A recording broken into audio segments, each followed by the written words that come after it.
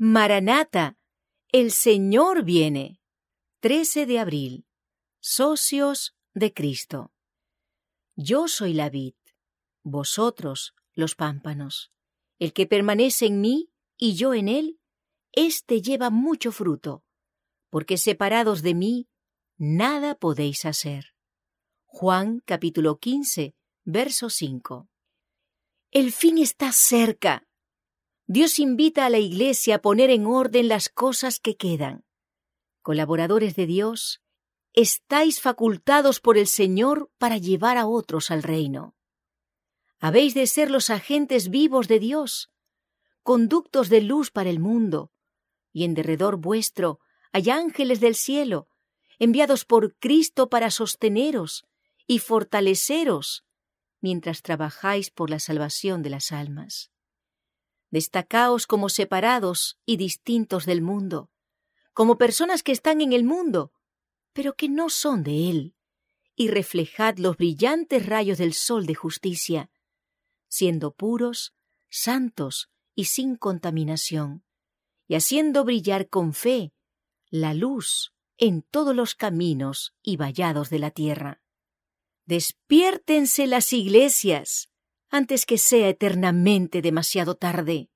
Asuma cada miembro su obra individual y vindique el nombre del Señor que lleva sobre sí.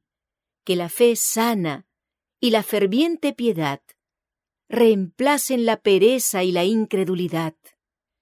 Cuando la fe eche mano de Cristo, la verdad deleitará el alma y los servicios religiosos no serán áridos ni carentes de interés. Diariamente tendréis una rica experiencia mientras practiquéis el cristianismo que profesáis. Se convertirán los pecadores. Ojalá que todos se despertaran y manifestasen al mundo que su fe es una fe viva, que aguarda al mundo una crisis vital y que Jesús vendrá pronto. Dejemos ver a los hombres que creemos estar en los límites del mundo eterno. La edificación del reino de Dios queda rezagada o fomentada de acuerdo con la infidelidad o la fidelidad de los agentes humanos. La obra queda estorbada cuando los agentes humanos no cooperan con los agentes divinos. Los hombres pueden orar: venga tu reino, hágase tu voluntad como en el cielo, así también en la tierra. Mateo capítulo 6, verso 10.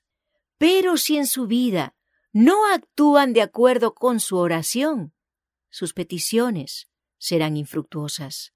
Pero aunque seamos débiles, sujetos a error y pecado, el Señor nos ofrece asociarnos con Él. Nos invita a colocarnos bajo la instrucción divina. Uniéndonos con Cristo, podemos realizar las obras de Dios. Separados de mí, dijo Cristo, nada podéis hacer.